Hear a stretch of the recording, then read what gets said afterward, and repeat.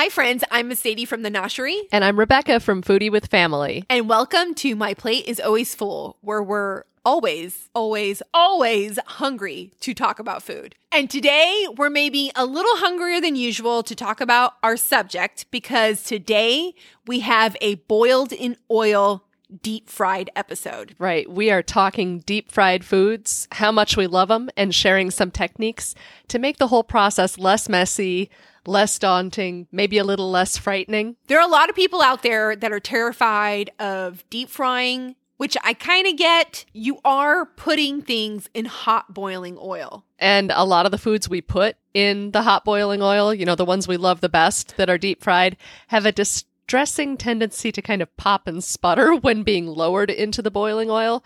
So I get the fear too, but I think you and I both have some great ideas on how to mitigate that risk so that you can deep fry to your heart's desire. So let's talk about all things deep fried. Let's do it.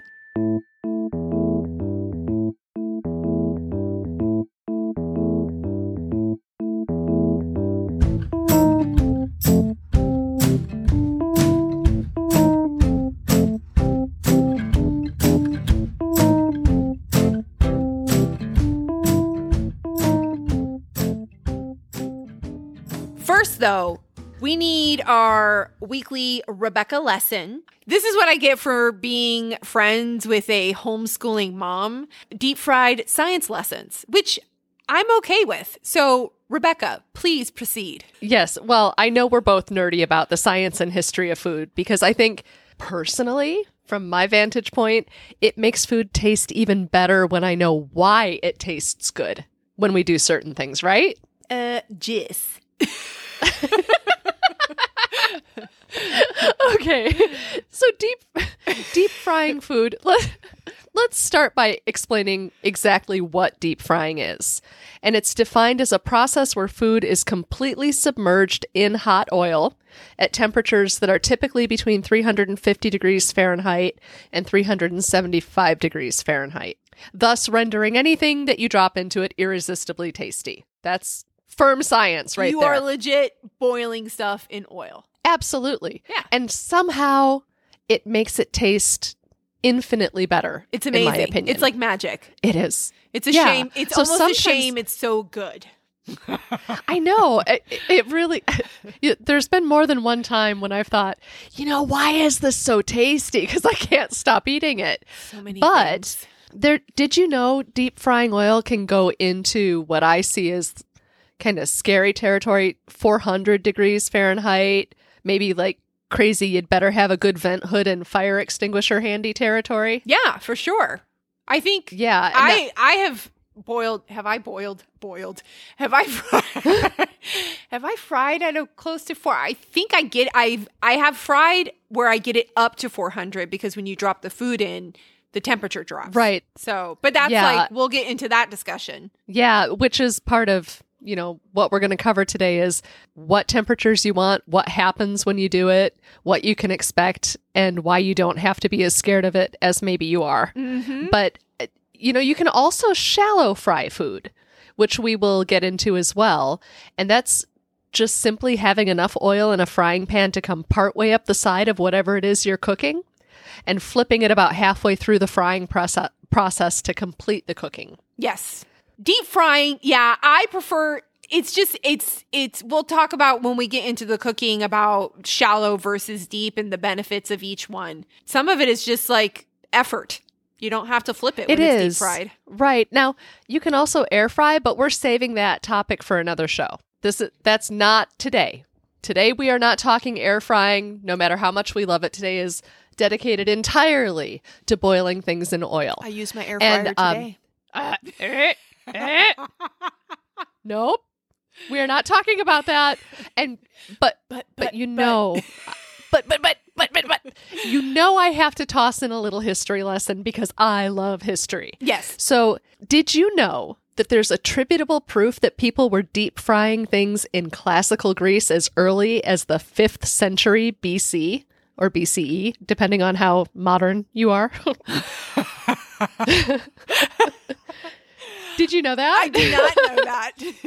I mean, I don't know if I would have assumed it. You know what I mean? I mean, obviously, it was a whole lot more frying. work because you had to like render fat and you know what I mean? You can't just like go down to the grocery store and pick up a gallon of oil. So right, but what they were doing was they were actually deep frying in olive oil. So I think that's pretty slick. Haha. Oil joke. Sorry. I'll just see myself out. They were deep frying in olive oil, which I think is pretty cool. Actually, it was hot. Oh gosh. Somebody stop me. Stop. Okay. All right. I will quit eventually. But while we don't know exactly when every major well-known fried delicacy made its first appearance on the scene, there are a couple of memorable ones we can trace, and I think we should. So I'm guessing if we're talking history and going this far back, we're not going to be touching on the deep fry Oreo or corn dog yet at this point. Oh, we'll get there. We'll get there. You're giving fried spoilers. Stop it. I'm just sharing what I love. Let's start in the 16th century, shall we? In Japan, where tempura was first recorded. Oh, I love tempura. So, you and me both. One of my favorite things to do if I'm going out for sushi is to start the meal with tempura, and then I feel virtuous when I'm eating my sushi. And just real quick, if you don't know what tempura is it's a batter method. It's about the batter. It's a very light, airy batter. And what makes it light and airy is the addition of using some type of carbonated liquid in it, either beer or seltzer or anything that has bubbly will give it this really light texture. Do you know what they were using in Japan in the 16th century to make it light and fluffy? I don't actually, but that thought did occur to me because myself, when I make it, I use club soda or seltzer. Mm-hmm. I've made it with a light beer before. Maybe they used a naturally carbonated water. There are some carbonated springs. I don't actually know what they use. That'd be a fun one to look up. Okay. But you may remember from our super popular French fry episode. Yes. That French fried potatoes first made an appearance in Belgium in the 1600s, but they were actually popularized in the mid-1800s throughout France and Belgium. So moving on a little bit from the mid-1800s, we get to the 1890s when everybody's favorite colonel, can we all salute? Colonel Harlan Sanders okay. created I was like, Kentucky I was going to make Fried a guess, Chicken. But I wasn't 100% sure that's where we were going. Yeah, he created Kentucky Fried Chicken in 1890, and the world rejoiced. That man was peddling buckets of chicken out of the back of his car, going from restaurant to restaurant, trying to sell his secret recipe. And he even came up with the pressure cooker and everything like that to where they cook the fried chicken. So, I think the world owes Colonel Sanders a debt of gratitude, at least until we got to the point in modern history where they invented that double down thing, which I still don't understand. The what thing? Double down at Kentucky Fried Chicken? Are you familiar with this? Or no, the double down is a sandwich where the bread is replaced with 2 pieces of fried chicken. I know what you're talking about because I saw an ad one time for it and I was like, huh? Yeah. I'm sorry. I look at that and I say, claw? I don't go to Kentucky Fried Chicken very often. There is a fried chicken joint here in Tennessee called Champy's that is legit the best fried chicken I've ever had, hands down. Wait, you still have not taken me to this place. Well, because of I feel like everything that's been going on, you haven't been here for me to take you. We'll eat fried chicken next time you're in town. I promise you. Okay, this is happening. So this is on the books. It is like I will hold you to this. It's like so good. So, speaking of deep fried poultry, because everybody loves it, in the 1930s, we have the first recorded deep fried turkeys in Louisiana and in Kentucky. So, bless them. Have you ever deep fried a turkey, Miss Sadie? No, and I'm laughing because every time I have never deep fried a turkey. I've never been to a Thanksgiving with a deep fried turkey, like eaten it or kidding? like along with a deep fried turkey.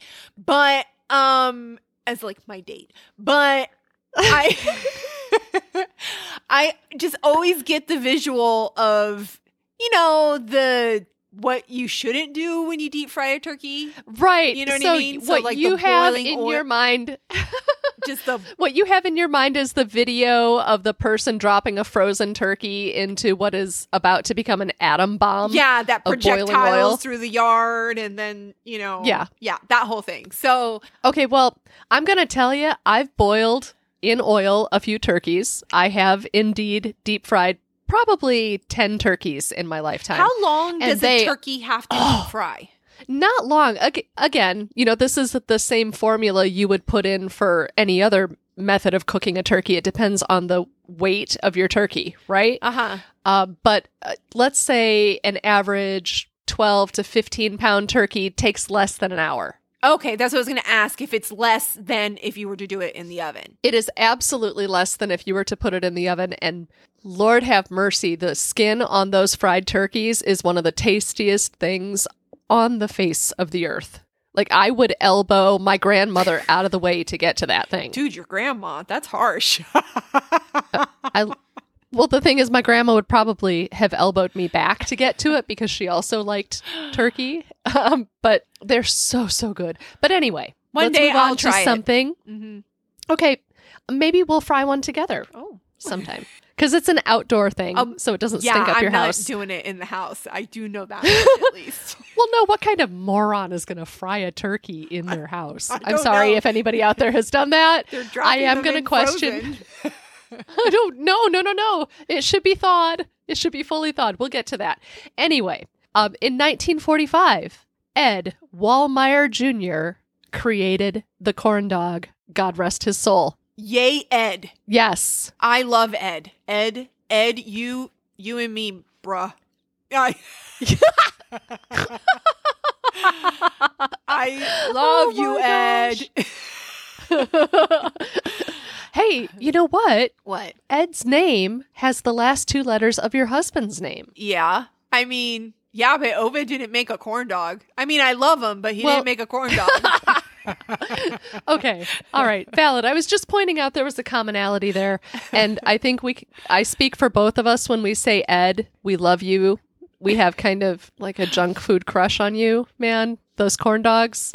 That's the happy food of my youth and adulthood right there. Oh my gosh, yes. And so moving on, because so much fried food is so good. In 1976, when I was 2 years old, the first Roscoe's House of Chicken and Waffles opened in LA and set the wheels in motion for popularizing the dish that was already started in Harlem, New York. And I think if you love fried chicken, you've had chicken and waffles, right? Well, okay, so here's the thing. The first time I was ever introduced to chicken and waffles, I was like, these people are weird. Like, why? But granted, I think I've also told the story that the first time I ever had chicken nuggets, not the first time I ever had chicken nuggets, but when I was living in Georgia as a kid and I was at the lunchroom, chicken nuggets, and the kids are eating it with honey, I'm like, you people are crazy. That's not normal. Because growing up in a Puerto Rican home, you never put honey on your chicken nuggets and you never ate waffles with chicken because chicken was strictly a savory food. Man, was I wrong, and did my eyes open up? Chicken and waffles is the bomb. Sweet and savory. It's heaven, so right? Good. And especially if you put legit maple syrup on top of that thing, and then you are in. Good waffle and a really crispy chicken. Heck yeah. Yeah. And I want that's bone-on chicken. I don't want this. I hate it when I go someplace and they're like, chicken and waffles, and they give you like chicken tenders and waffles. No. Okay, I have been in a restaurant with you before when somebody brought out a piece of boneless, skinless, something that was deep fried, and you actually looked like someone just kicked your dog. I mean, so upsetting. The range of emotions on your face goes from, oh my gosh, I'm so disappointed, to I'm going to shank the chef. It's just not the same. I need it on the bone, man.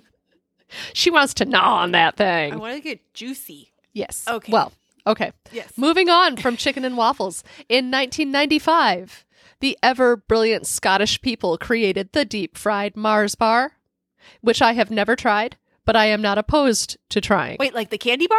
Yes. The Scots invented the deep-fried candy bar? Yes, they did. It was at some fair. I don't know, I don't know the name of the fair. I'll look it up. But it was an event and it took off like wildfire. People just were dropping Mars bars and deep fryers all over the world at that point. I think it's kind of like a tempura batter that goes on the Mars bar. Again, I haven't tried it. I mean, I've tried a deep fried loves it. Snickers bar. Same. Okay, how was it? Well, it was awesome, but I don't remember. I mean, you put stuff in batter, you put it in a deep fryer. What else? What else do you need? Right. You know what I mean? Right. So, well, okay. In answer to that question, in 2006, somebody in Texas thought you needed to figure out how to deep fry Coca-Cola. I'm not sure how.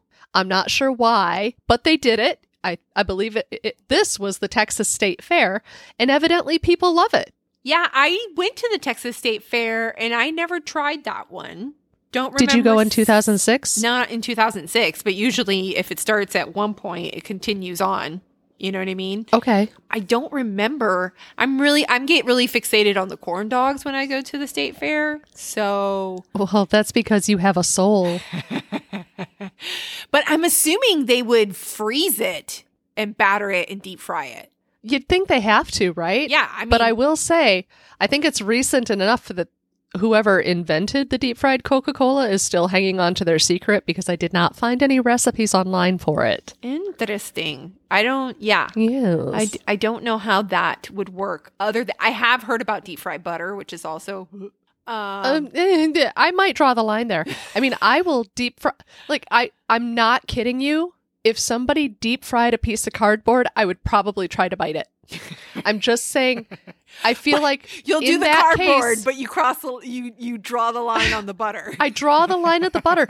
I don't feel like there's any redemption for my tongue in there. Like the deep fried cardboard, that could soak up the oil and be salty and, be a bit of a challenge, but I could try it. I'd try it. What? But the deep fried butter, I just feel like my heart would be ready to explode. I think both are like a bad idea. Did I lose you? Well, no, I'm not advocating for the deep frying of cardboard. I am saying that if somebody put a piece of deep fried cardboard next to a stick of deep fried butter, I think I'd probably lift up the piece of cardboard to try it. That's all I'm saying. Okay. I mean, okay. All right. Well, let's move on. This is getting awkward. I feel your judgment raining down on me.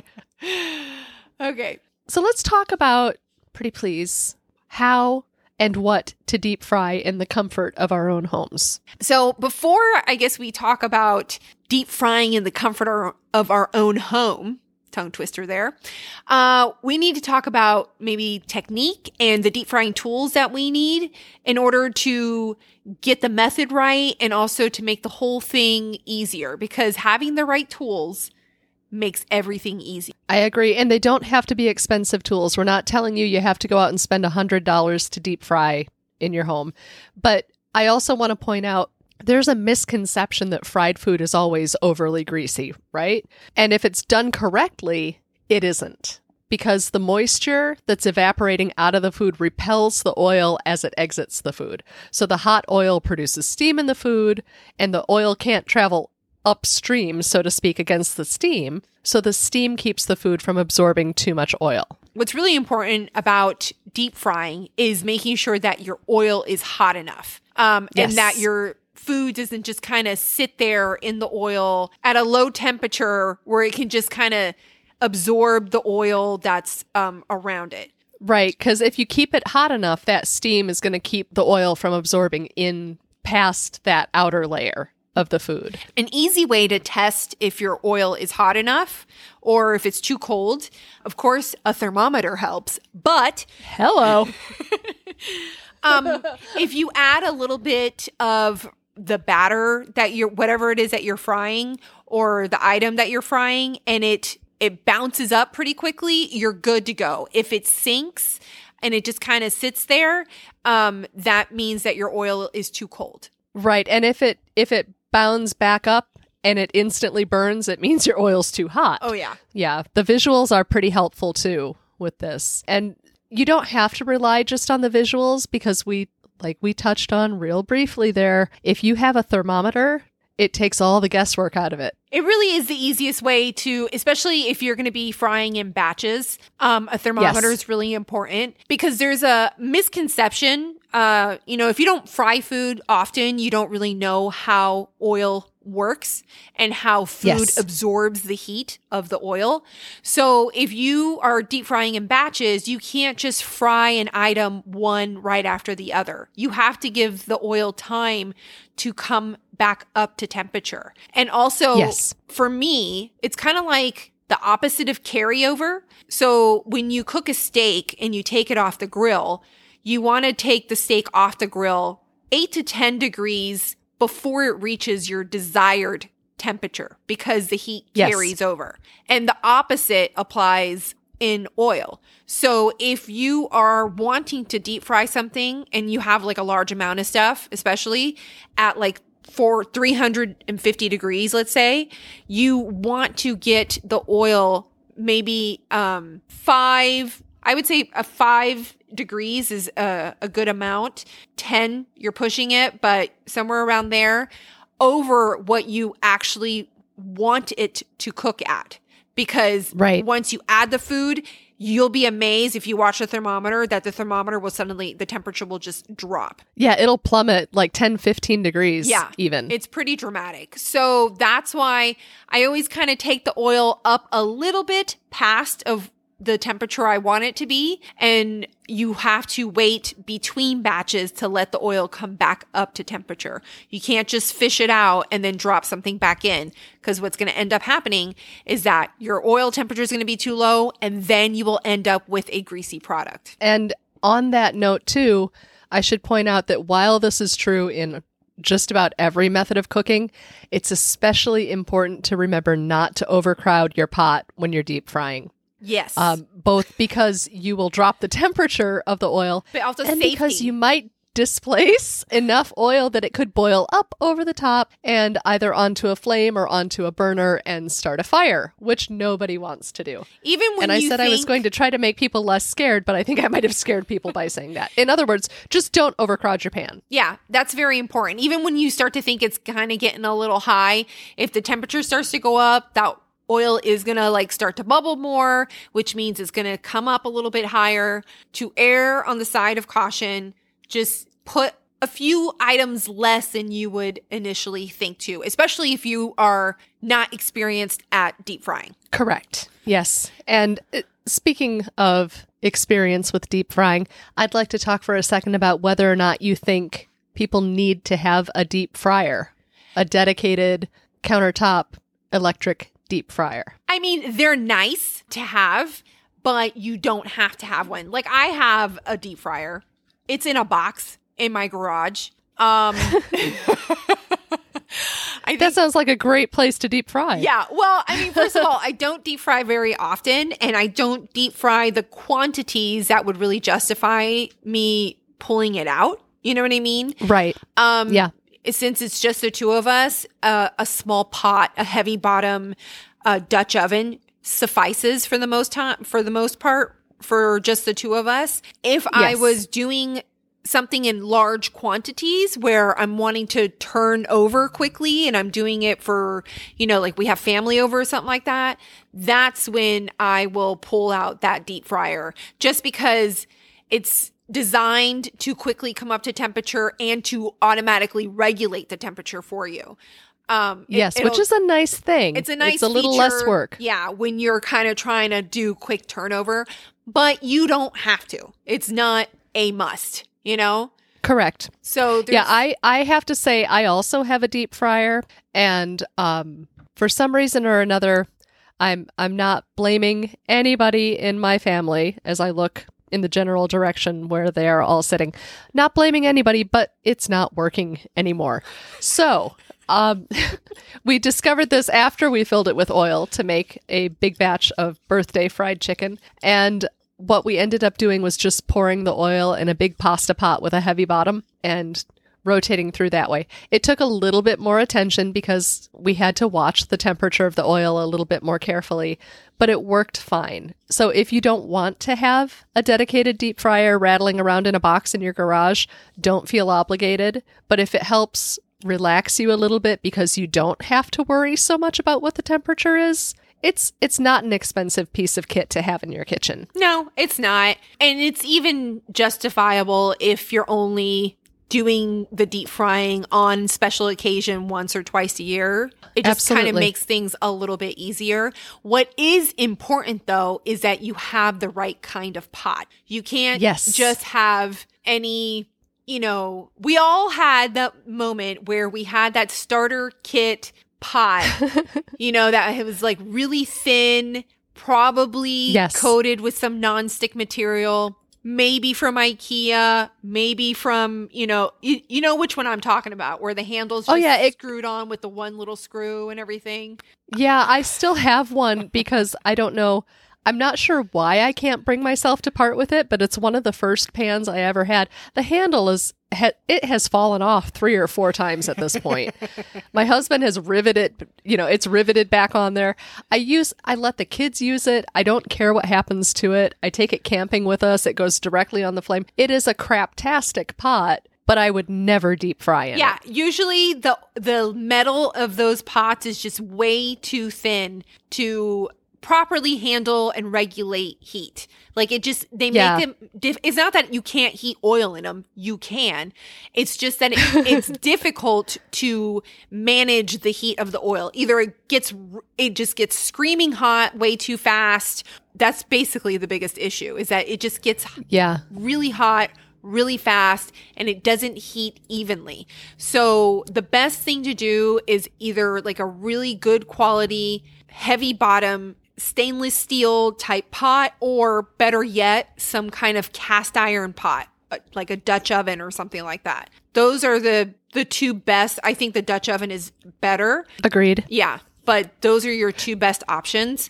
You want it to be sturdy. You want the bottom to be thick. You want it to have dependable handles so they don't give out on you when you're making They don't break off transfer. with a pot full of boiling oil in your hands. Yeah. I think the most important thing, though, out of all of that to keep in mind is to have that heavy bottomed pan. And if maybe a little mnemonic device to help you remember it, you need a heavy bottom pan to make fried food to give you a heavy bottom.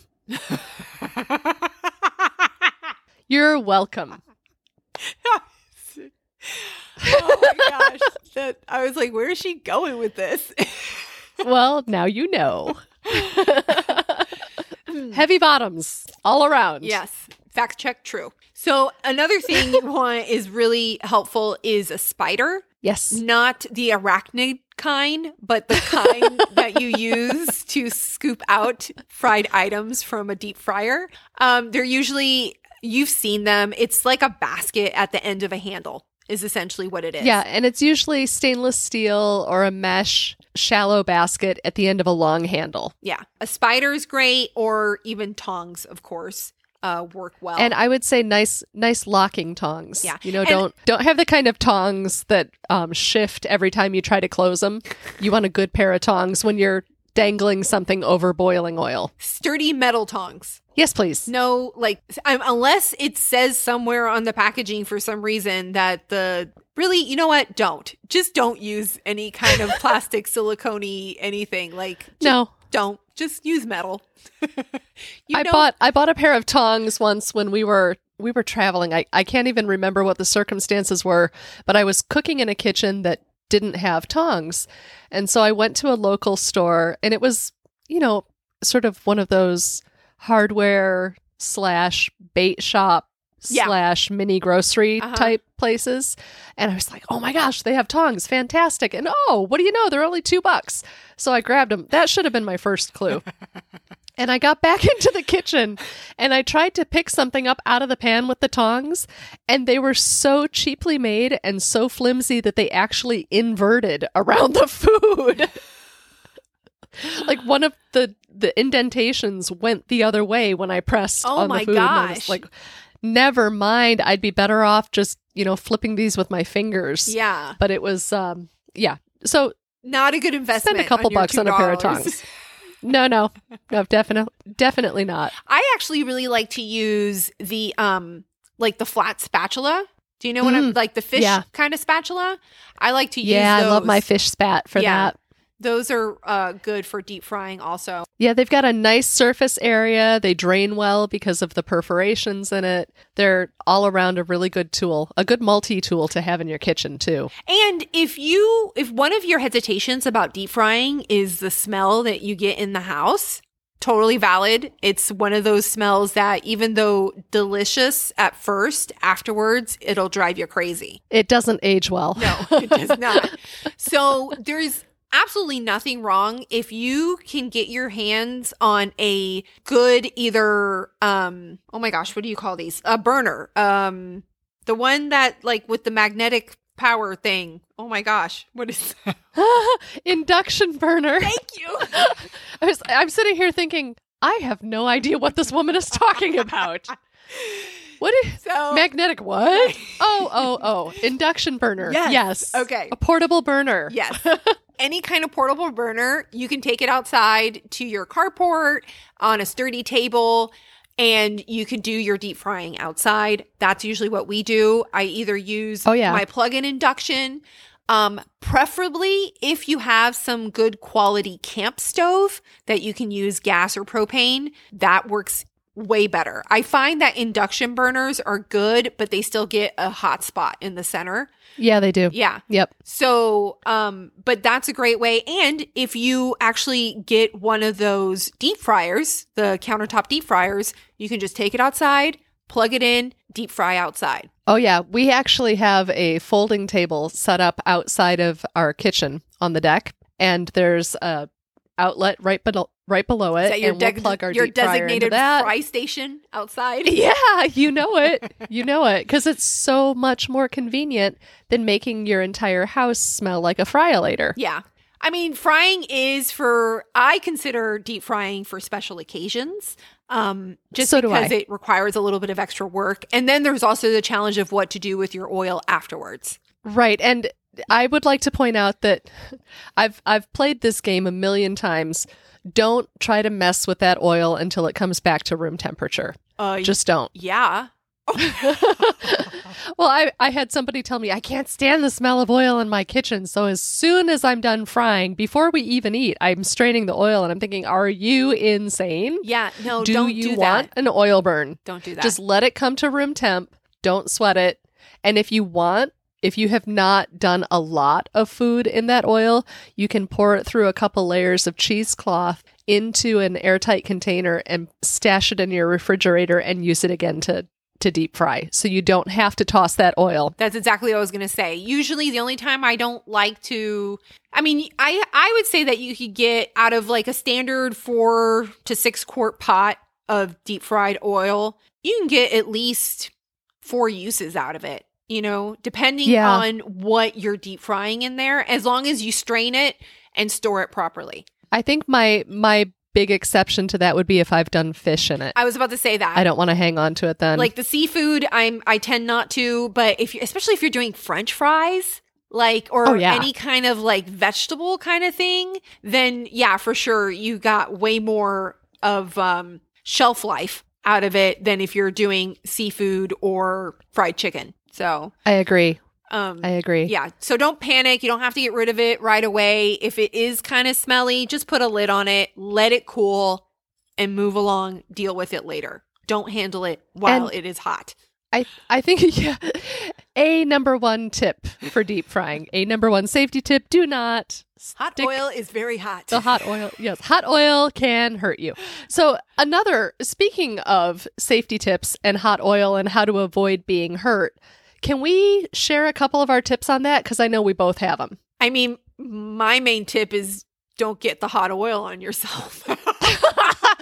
Okay, I'll take this one.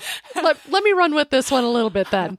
So I would say another thing to keep in mind is I know you're afraid of that boiling oil, but do not toss the food item into the oil. Oh, absolutely. From a distance or from a height. You want to actually get your hand as close as you can comfortably get it to the oil to lower the food in before you begin releasing it. And if you are Don't very toss it. skittish about getting your hand as close as possible, you can put it into a spider and slowly lower it in. Or use a pair of decent tongs. Yeah, and slowly put it in. But don't like stand back and like give it a toss.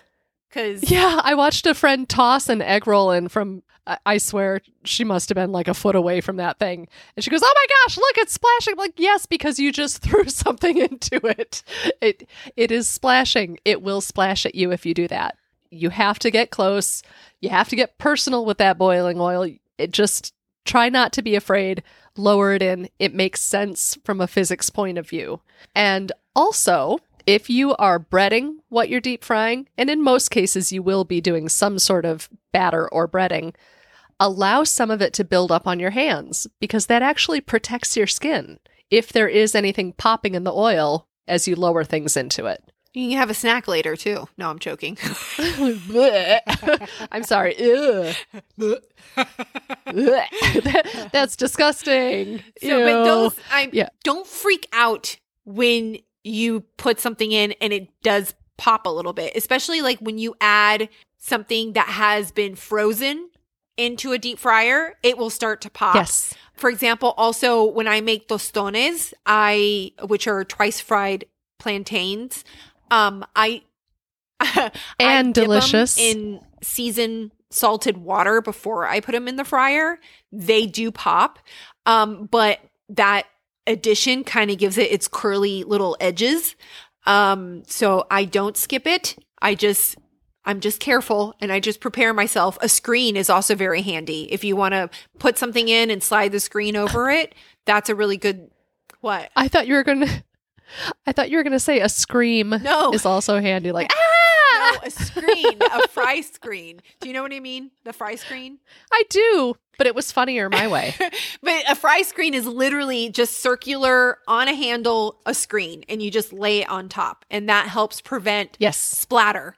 I will say in my experience, what that does for me is diffuse the area that is now covered in a fine mist of oil. So for me personally, I leave the screen off, but if you're going to have a lot of popping, it will reduce the big blobs of oil that might be flying out.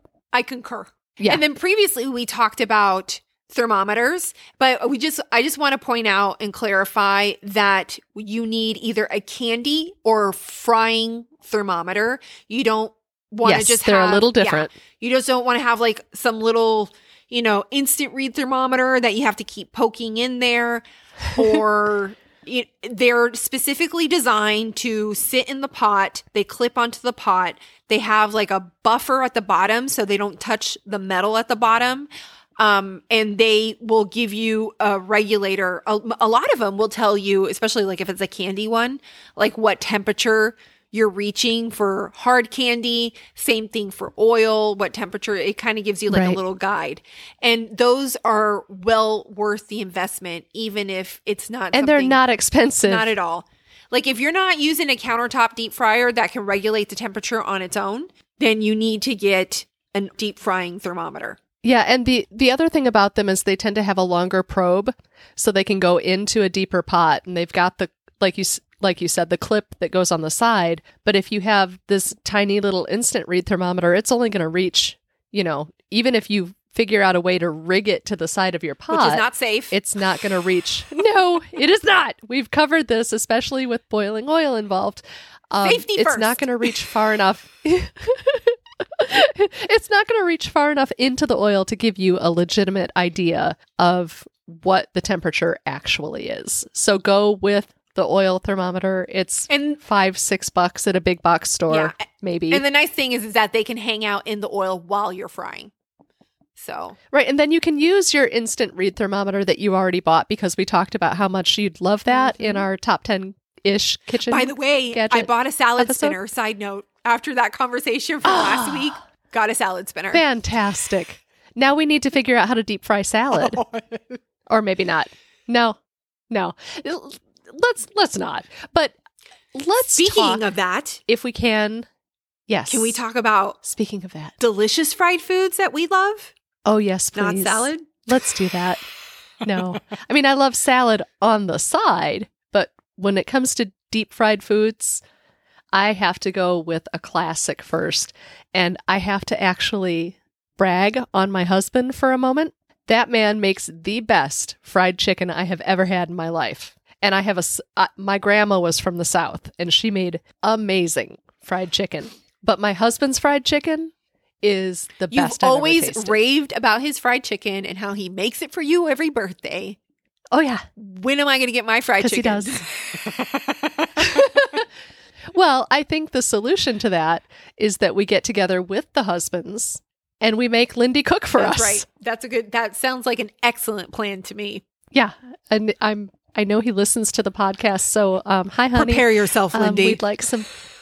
We would like some fried chicken now. But I do have his recipe on the blog. It is titled The Evil Genius's Fried Chicken. Oh, that's funny. Because he's an evil genius scientist. Yes, I know. Yeah. That is his pet name from my family, the Evil Genius. And his fried chicken is evil and genius. It is so darn good. What about you? I know you have fried foods on the blog because I've eaten a couple of them. Yeah. It's hard for me to pin one down because fried food makes frequent appearances in Puerto Rican cuisine, specifically when it comes to street foods. And I love them all. Like, there are so many times it's really kind of glorious.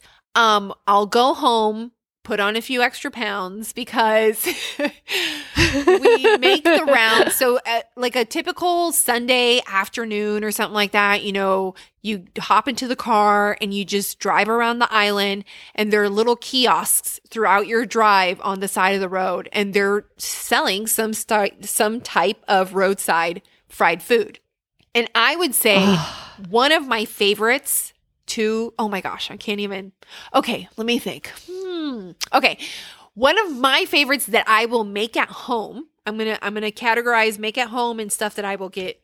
Yes. So that I will make at home is fried plantains, or tostones is what they're called. They're twice fried plantains. So you take a green plantain, you slice it, you deep fry it, you squish it, then you dip it. I dip mine in seasoned water, and then you fry them again, and they are glorious. And then you make like a mayo ketchup, and you dip them in the mayo ketchup. They are so good. Lots of salt. I mean, I fought my sister many times for the last tostón at the dining room table. Like it got violent. I'm going to be the person who backs you up on this because I have eaten tostones at your table, and I know they are so good. Well, and it's funny because I am so particular about them. You've been with me a few times where we've gone to a restaurant and they happen to have tostones on the menu.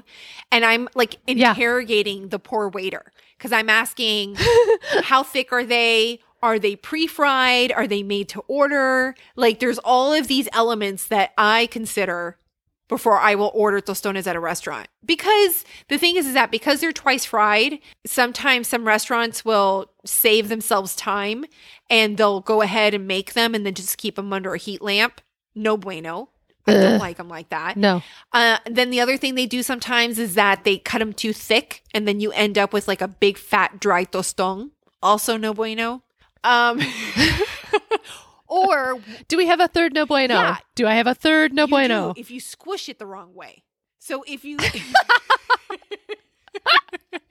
But it's true. So we have 3 no buenos. You have to cut it at a bias, and then you have to squish it from if the banana's sitting upright. Do you know what I mean? You can't squish it, like cut it straight and then squish it on its side. Like, it's just, that's not right. That's wrong. But you have a tutorial on the blog on how to do this correctly, right? I don't have like a picture tutorial, but I do explain how to do it. I do have a post on how to make tostones and all of my tips on how to make them. I hope. And then if I am back home in Puerto Rico, there are so many. I like bacalaitos, which are salted cod fritters. There's alcapurria, which are you make like a masa of plantain and usually like green banana. Well, it's usually just green banana, not plantain. But everybody has their own recipe. You fill it with meat and then you deep fry it. It's glorious. It's like some other type of fritter. Everything's fried. And then pastelillos would probably be my third one, which is like a really tiny empanada. So there's a difference in Puerto Rico between empanada and pastelillo. So pastelillo, usually the dough is thinner and the pastelillo is smaller. The empanada, the dough is usually flakier and bigger. Like the empanada is bigger. I'm sorry, the empanadilla is bigger and filled with whatever filling. So all I know is if I go to Puerto Rico and it's deep fried and you tell me to eat it, I will. There's just so many things out there that are just so good. So I have another one that I love. Ooh, what's this? It's mashed potatoes filled with beef or whatever filling and then deep fried. Why have you never made that for me? Well, because they're kind of labor intensive. I'm planning on doing them hopefully within the next few weeks here to post them on thenoshri.com, by the way. So stay tuned for that. Well, maybe you could hold off and make it when I'm visiting, and then I can eat them for you. Yeah, but every time we spend so much time like just hunkered down recording that we're ordering takeout entire time that we're recording. That's right. This program brought to you by Sushi Ritos. That and Mr. T's Pizza. That's right. Well, but I do have one other fried food that I want to talk about that I make at home, and it is fried mozzarella. I don't make fried mozzarella sticks like you. I was about to say, is this like store. The steaks that you told me that one time? Those cheese steaks? It is. Yes. Yes. So you start. Was it a burger episode that we talked about putting them on a burger? Oh, yes. Yes, because I put them on a burger. I do put them on a burger. Yeah, so check out the burger episode. Holy you begin, smokes. Yeah, the burger episode. The burger episode made me hungry. This episode is also making me hungry. But for the fried mozzarella steaks, you begin with fresh mozzarella. So not the bricks of mozzarella, but balls of fresh mozzarella. And you cut a thick slab and you dredge them through flour. And then you dip them in a mixture of beaten egg and milk. And then you dredge them in a third step. So this is like 3-step coating for your frying. The third mixture is panko breadcrumbs with seasoning. Oh my goodness. And once you have coated both sides of your mozzarella slab in that, you shallow fry them in about an inch of oil and flip them halfway through the cooking. And then you have to let them sit for about 3 minutes. So they get on nice and golden. Paper towel lined plate. Right. Or you'll have a giant volcano of molten mozzarella pouring down your chin, which is not a pleasant situation. But if you wait for 3 minutes after it rests, you can cut into it, or you can pick it up and just eat it. I mean, nobody's going to judge. Your face. No one is going to judge because it is fried cheese, people.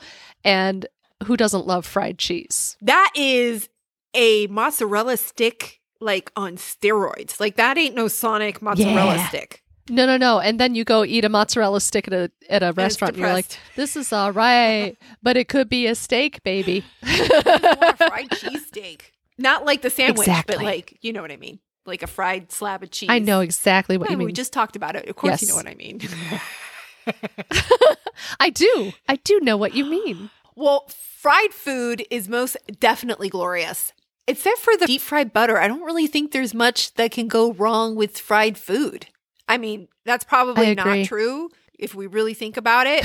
But for the most part, let's just say the default is fact. Delicious. Yes, like fry it. It's awesome. By the way, we're still getting ready for a question and answer episode. So please send us emails with your questions at myplateIsAlwaysFull@gmail.com or reach out to us on Instagram or Facebook. And in the meantime, you can find me, Rebecca, at foodiewithfamily.com. And you can find me, Mercedes, at thenoshri.com. And you can find the podcast at myplateIsAlwaysFull.com. Please like and share, listen to all of our episodes, download them, leave a review, feed the algorithm so others can find us. You can... I mean, it's important. Otherwise, we're just like two crazy ladies talking about food with nobody. She's right. And we might still be crazy ladies talking about food, but we know you're out there. At least we're talking to someone about it, right? Exactly. That being said, you can find us on all major podcasting apps. Thanks for hanging out with us and listening to My Plate is Always Full. And until next time, stay hungry.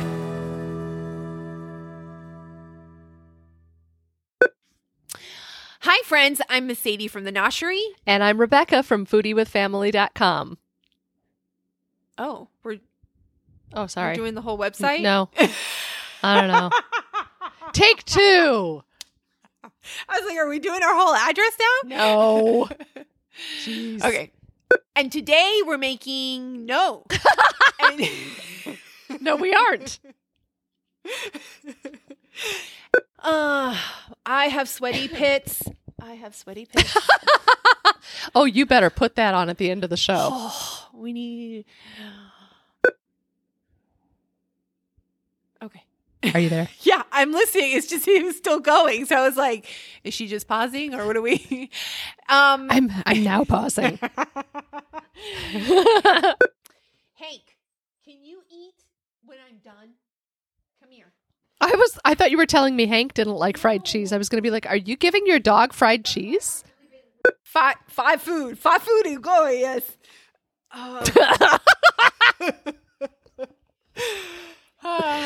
Excuse me, miss, I speak chive. Thanks for hanging out with us. And then you go. Okay. You want to throw that to me one more time and I'll catch this time. It's like